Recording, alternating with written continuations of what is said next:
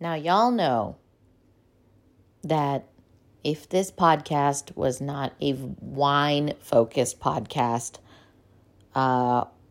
we could say that the other two favorite topics would be the weather, of course. Of course, the weather. We're going to get into it. And colonialism, colonization. I also okay, let's just talk about how ignorant I am sometimes. Colonization and colonialism. Can we just group that in one? Any anthropologists out there screaming at me? Okay, so colonialism is the policy or practice of acquiring full or partial political control over another country. It is the occupying of it. Okay, colonization. This is the same. The action or process of settling among and establishing control over the indigenous people of an area. Yeah. Now who's ignorant? Still me. Welcome to the Sick Palate Podcast. I'm your host, Deepa Sridhar. Today we are going to postpone a little bit of that wine chat because I have been having some trouble trying to land a metaphorical plane, and that plane being a newsletter. A newsletter I've been working on, and it's just gotten kind of out of control. As a lot of these newsletters do get a little BTS when you are the writer and the editor. You know, one day we will have two separate people doing that. Okay? It's tough. It's tough to figure out what should stay and what should go sometimes. And then I realized something. I realized that in this topic that I am trying to talk about, which it's essentially about sugar, and it's essentially obviously not about sugar, right? I realized that I'm actually trying to convey two separate things. And then I said to myself, well, why don't I do a podcast on the first part that I'd like to talk about, and then the second part, which will be like a little deeper. We dig a little deeper for the paid subscribers with a recipe. We can then have that separately. So, welcome to the Sugar Palate Podcast. It's one of one. Before we get into all that, let's just do a little weather check-in, as we like to do here in Austin, Texas.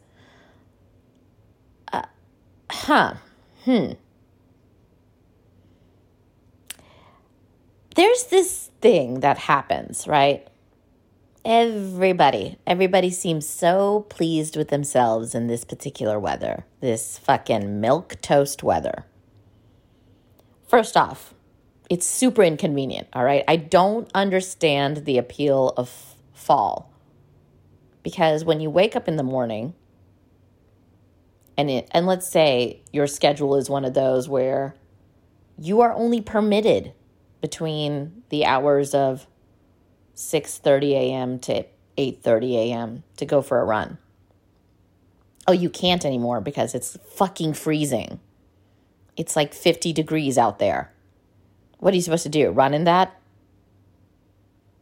Disgusting. It's so cold in the morning, you can run 2 or 3 miles. And you're like not even drenched in sweat. So did you run? Who's to say? It's just, you have to put so much more effort in your outdoor recreational exercise. How is this convenient? How is it that people are so against the heat? None of this makes sense. I'm a pragmatist, apparently. okay? Everyone else wants to live in this fantasy world where because it's 60 degrees, 70 degrees, they think you can do more. No, you can't, by the way. You have to put out more effort for anything to count. So it's just terrible. But it's fine. It's fine because that's why I live in Austin, Texas, right? I wait now. I have changed my schedule. I have changed my schedule where now I will do an outside run around 5 or 6, right? We finally get to some 85 degrees. Still a bit too cold, but we persevere. And then I think to myself, fine, since everybody likes their 50s and their 60s and everyone's just so happy, doesn't mean I have to see anyone when I'm running outside at 5 p.m. since I'm the only one that likes it to be nearly 90. And then here is the truth. Here is the whole truth. Everyone is out running at that same time. Because here's the truth, okay? Nobody likes it when it's 50 degrees or 60 degrees. They're waiting until 5 p.m. because it's far more convenient. It's a better run. You get more bang for your buck when it's 85, 87 degrees, which means everyone's a liar. Every single person is a liar. You don't like fall. Nobody likes fall. Get out of here. You just assume because you're not sweating all the time that this is better. Your skin isn't better. I bet it's drier. Yeah. Can't wait until it gets dark at like 5:30, 6 p.m. Y'all ready for that? So excited for that? Get out of here. Liars, this whole town. Anyways, let's continue to the second segment.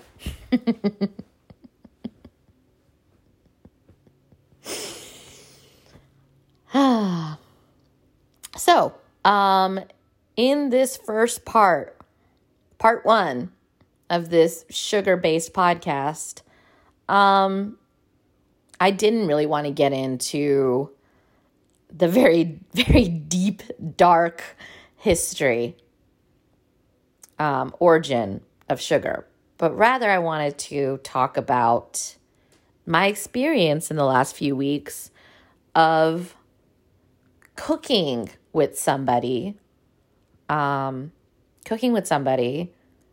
I'm really excited that I'm cooking with, who is also from a very similar region that I am, but it is also vastly different. It has taught me about collaboration, which is important in your pop-up supper club repertoire. And it's kind of widened my lens on what is out there in the palm sugar world. Because even though I love to talk about Jaggery, it became really apparent to me that I actually don't know a lot about palm sugar. I just assumed that people were calling Jaggery different names. And then I had to be corrected, and then I had to be schooled, which was nice.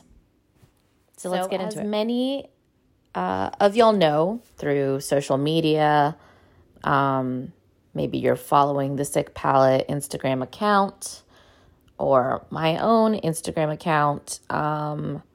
There is a supper club coming to everybody very soon. Well, everybody if you live in Austin, Texas. I mean, listen, you want to buy a ticket to this and you want to fly, please do so. Be my guest. But we'll get into that here in a second. I want to first talk about the person that I'm collaborating with. So I met Ava Pendleton when she invited me. I think that was back in April. Maybe it was back in April. I'm not going to look it up. I know it's like around April, and that's fine for me. She invited me to do something called a Baker's Box with warm welcome, which is like a roaming pop-up and podcast. And she was the one organizing the Austin Baker's Box, meaning she needed to get like a bunch of bakers together, and they were going to contribute one dessert in one of these Baker's Box, and she wanted me to be one of those bakers. I also pointed out to her that I have never been known as a baker. That's not really what I do. I like making desserts, but I think I'm definitely known more for being able to throw a giant slab of meat in a fire and cooking the shit out of it. And so when she approached that, I wanted to be really clear that this is what I'm going to be doing, not throwing giant slabs of meat, meaning that's just not my forte. And she was still pretty still pretty welcome about it, and said no, she definitely wanted me to be a part of the box. So I said okay. We made something black sesame. It was good. It definitely wasn't. Listen, guys. It's a line cook making a dessert. We get impatient pretty quickly. We like things to be done with alacrity. That shit tasted good. Anyways, that's neither here nor there. She made this incredible like mesquite pedophore. I'll have to ask her exactly what she made, but it was very impressive looking. So anyways, that's how we met. And then I really liked her vibe when I met her in person. So I told her about, of course, the Industry Supper Club. And it was actually going to happen I think the next day. And so I was like, hey, I would love for you to come. And, a lot of times when you invite somebody on a whim to something that is like an industry-only supper club, it doesn't mean that they're going to be like, absolutely, I'll be there. She said, absolutely, I'll be there. And then she meant it, which I was already like, oh, okay, this person is somebody that says what they're going to do, which is cool, refreshing. So she came to the supper club, and we immediately vibed. She is a Malaysian chef with a very distinct point of view. Her business is called Austin Kueh Co. And kueh is essentially a dessert. I want to say dessert. Well, I feel like it's like an array. It's a style of making sweets / desserts. But for like more of like almost like a chai time or a tea time. So it has that sort of structure to it where if you are having kueh, you're not having just like one thing. You're having several different little bites of carefully crafted dessert snacks, sweets. Just so we know, just so everybody knows, Ava's going to come on the podcast. So that way, when we talk about kueh again, we're going to have somebody that's not going to end every sentence with a question mark. So anyways, that was her specialty. Like I said, we vibed.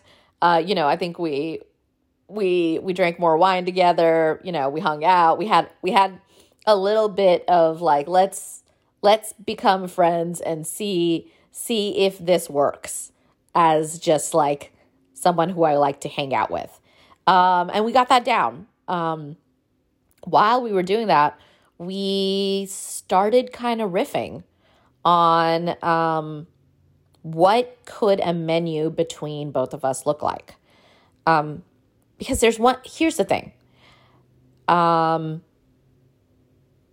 It is rare to be able to talk not only South Indian food, but specifically a Tamilian point of view.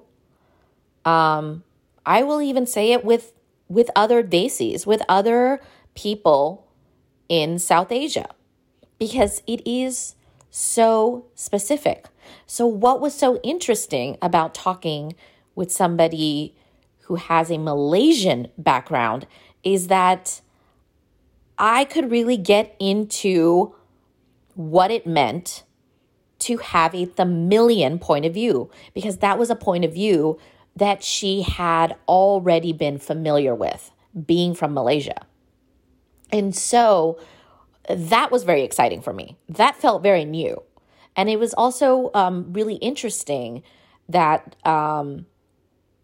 this kind of felt like, even though this person isn't Indian, more than other Indian chefs, I felt understood the flavor profiles.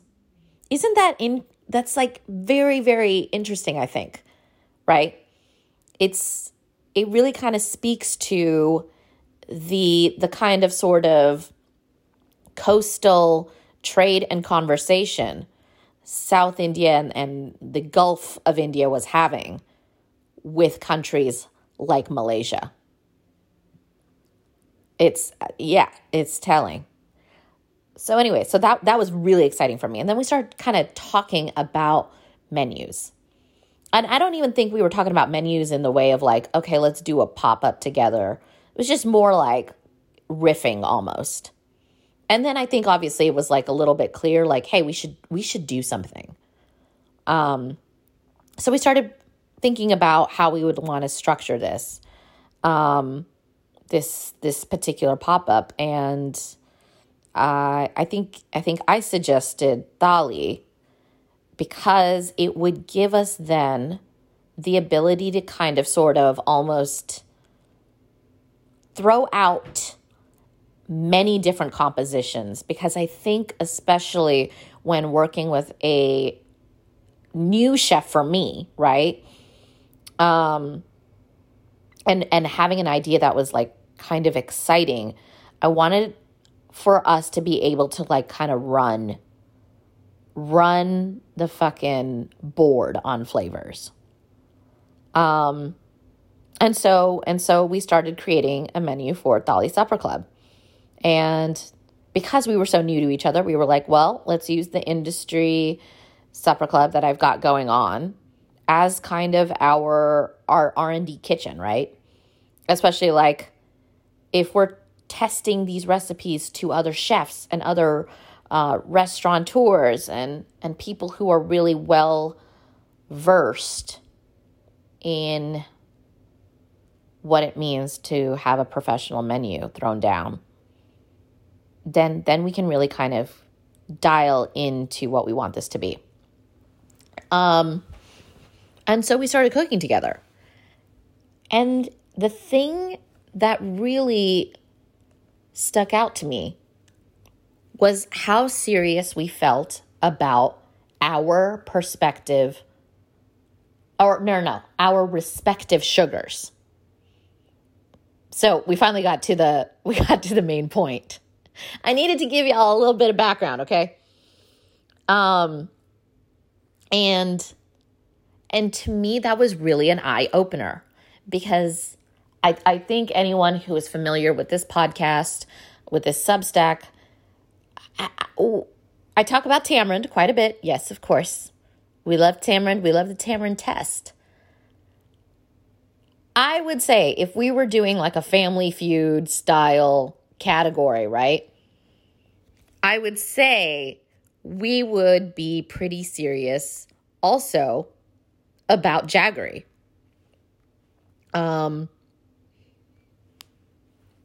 That is something that comes up a lot. I think there's already like 2 different kind of entries about jaggery, that you're about to get a third. I feel strongly about it. What was exciting, and also something that was, I think, humbling, as in just like an identity on how I identify, was how she felt about, I had it. I pronounced this a million times. Gula Melaka. Gula Melaka. Gula Melaka. Let's talk about it. So Gula Melaka is a palm sugar, as jaggery is a palm sugar, but they're both pretty distinct.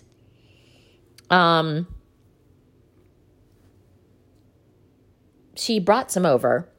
The first thing I realized is that it's much softer than jaggery. It comes in a tube because, like jaggery, it is molded into a shape, but it's molded into bamboo molds instead of copper molds, as you would with jaggery. It is also made from the sap of coconut or date palm. It is the sap that is boiled. So it's not sort of, with jaggery you can make it from the sugar cane, but this is like, you first must extract sap from the coconut, from the palm, from whatever you're getting this particular liquid from.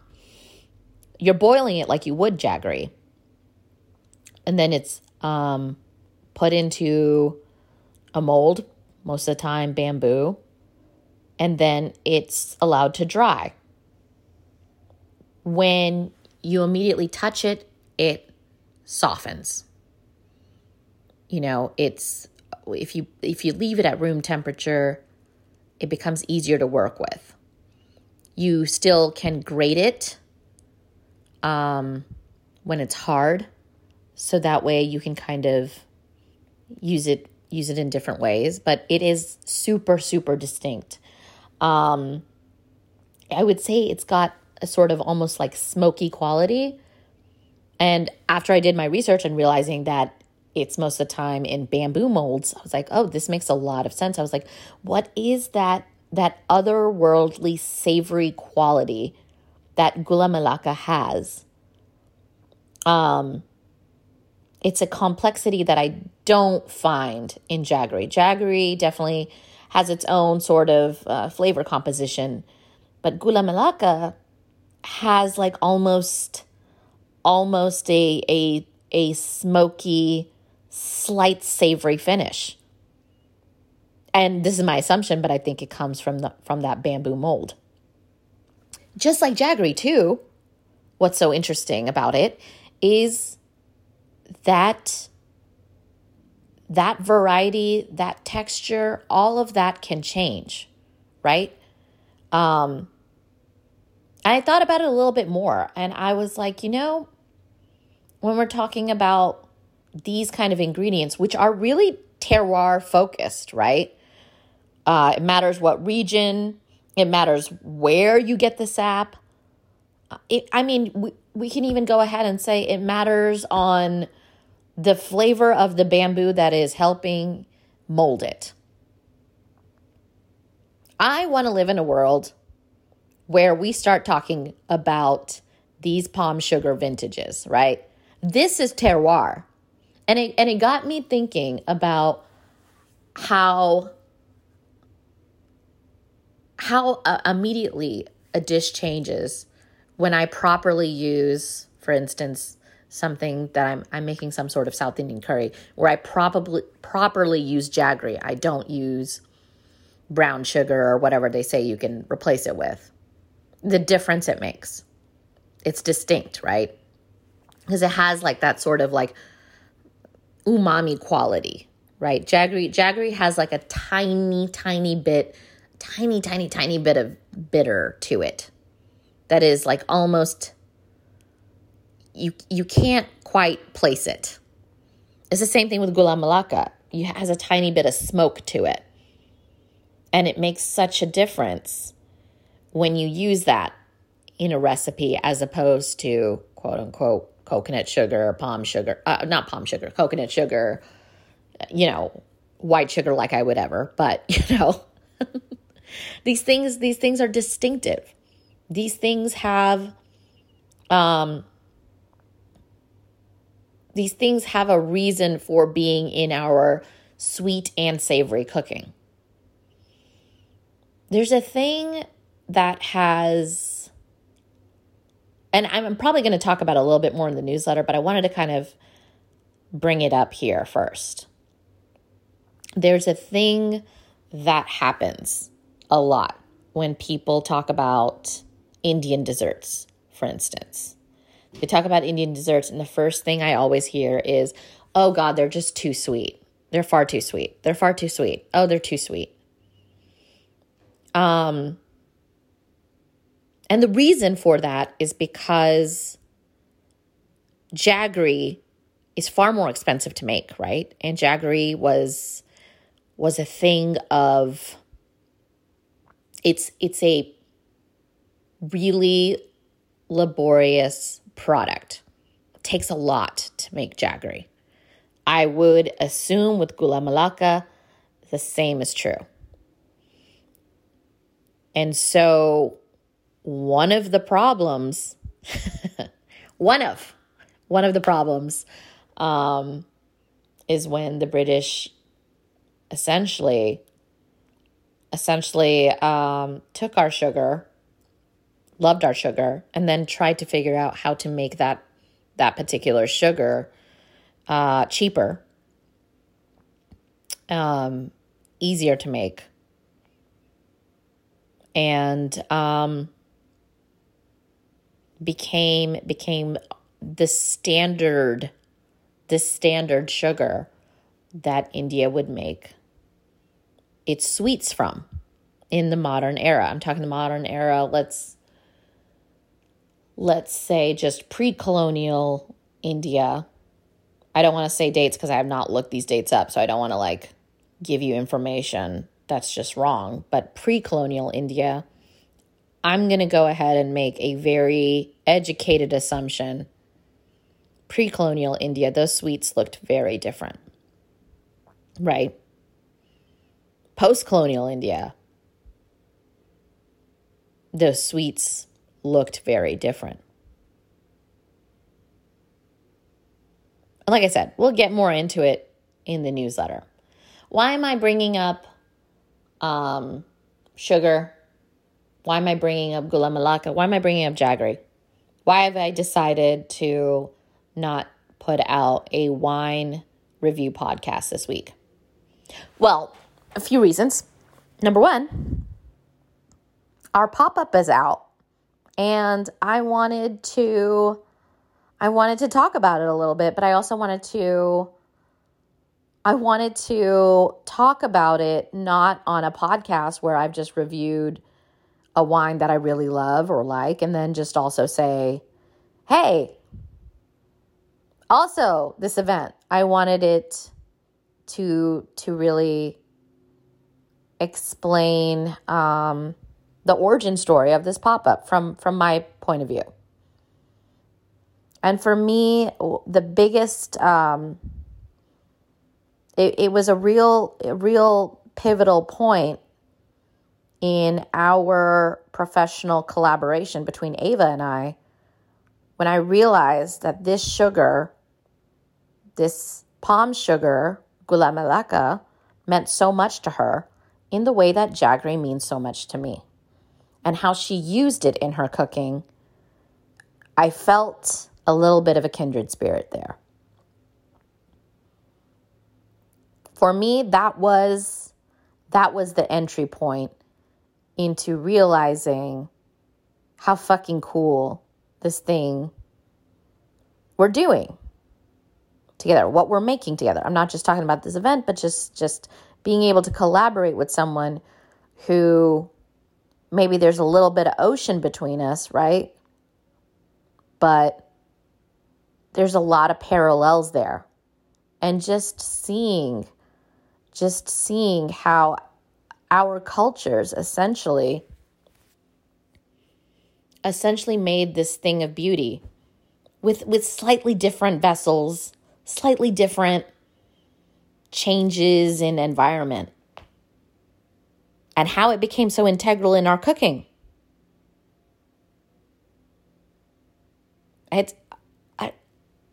It's kind of wild to me that we're able to go so specific on grapes. We're so, and I love that we are able to. We're able to talk about the vintage. We're able to talk about the soil. We're able to give the origin story on a fucking vine. And I thought to myself, that's amazing. That's great. I love specificity and passion and flavor. But I cannot do that with jaggery yet, or gula melaka, or palm sugar, right? And that's just as important, I would feel. So that is kind of what I've realized I'd like to find a way to do. I want to live in a world where we can talk about a sugar vintage. Because this shit, when it's done right, is expensive and is a labor of love. It's craft. Anyways, I think that's the podcast. Here's also the good news about Thali Supper Club happening November 5th at the Training Kitchen, a nonprofit microfarm with amazing sponsors such as Red Thumb Wine, Rambler Sparkling Water. No big deal. In these dishes, what I'm really excited about is that the mushroom curry, for instance, is made with jaggery. And then the quay is made with gula melaka. And I'm sure we're going to have some savory elements with it as well. And that, to me, that's exciting. We get to get specific about our sugars here. Anyways, in these podcast notes will be all of the information of the Thali Supper Club. If you are in Austin, or if you know someone in Austin, you're like, I would like to gift them this dinner, you can click on that link and read more about the menu and more about the Training Kitchen and more about what we're going to be doing on November 5th. Next week we will have a regularly scheduled wine review podcast. Thank you for indulging me in my first part of sugar. The newsletter, which is going to be really getting in more to our favorite thing to talk about. How sugar became a dark vessel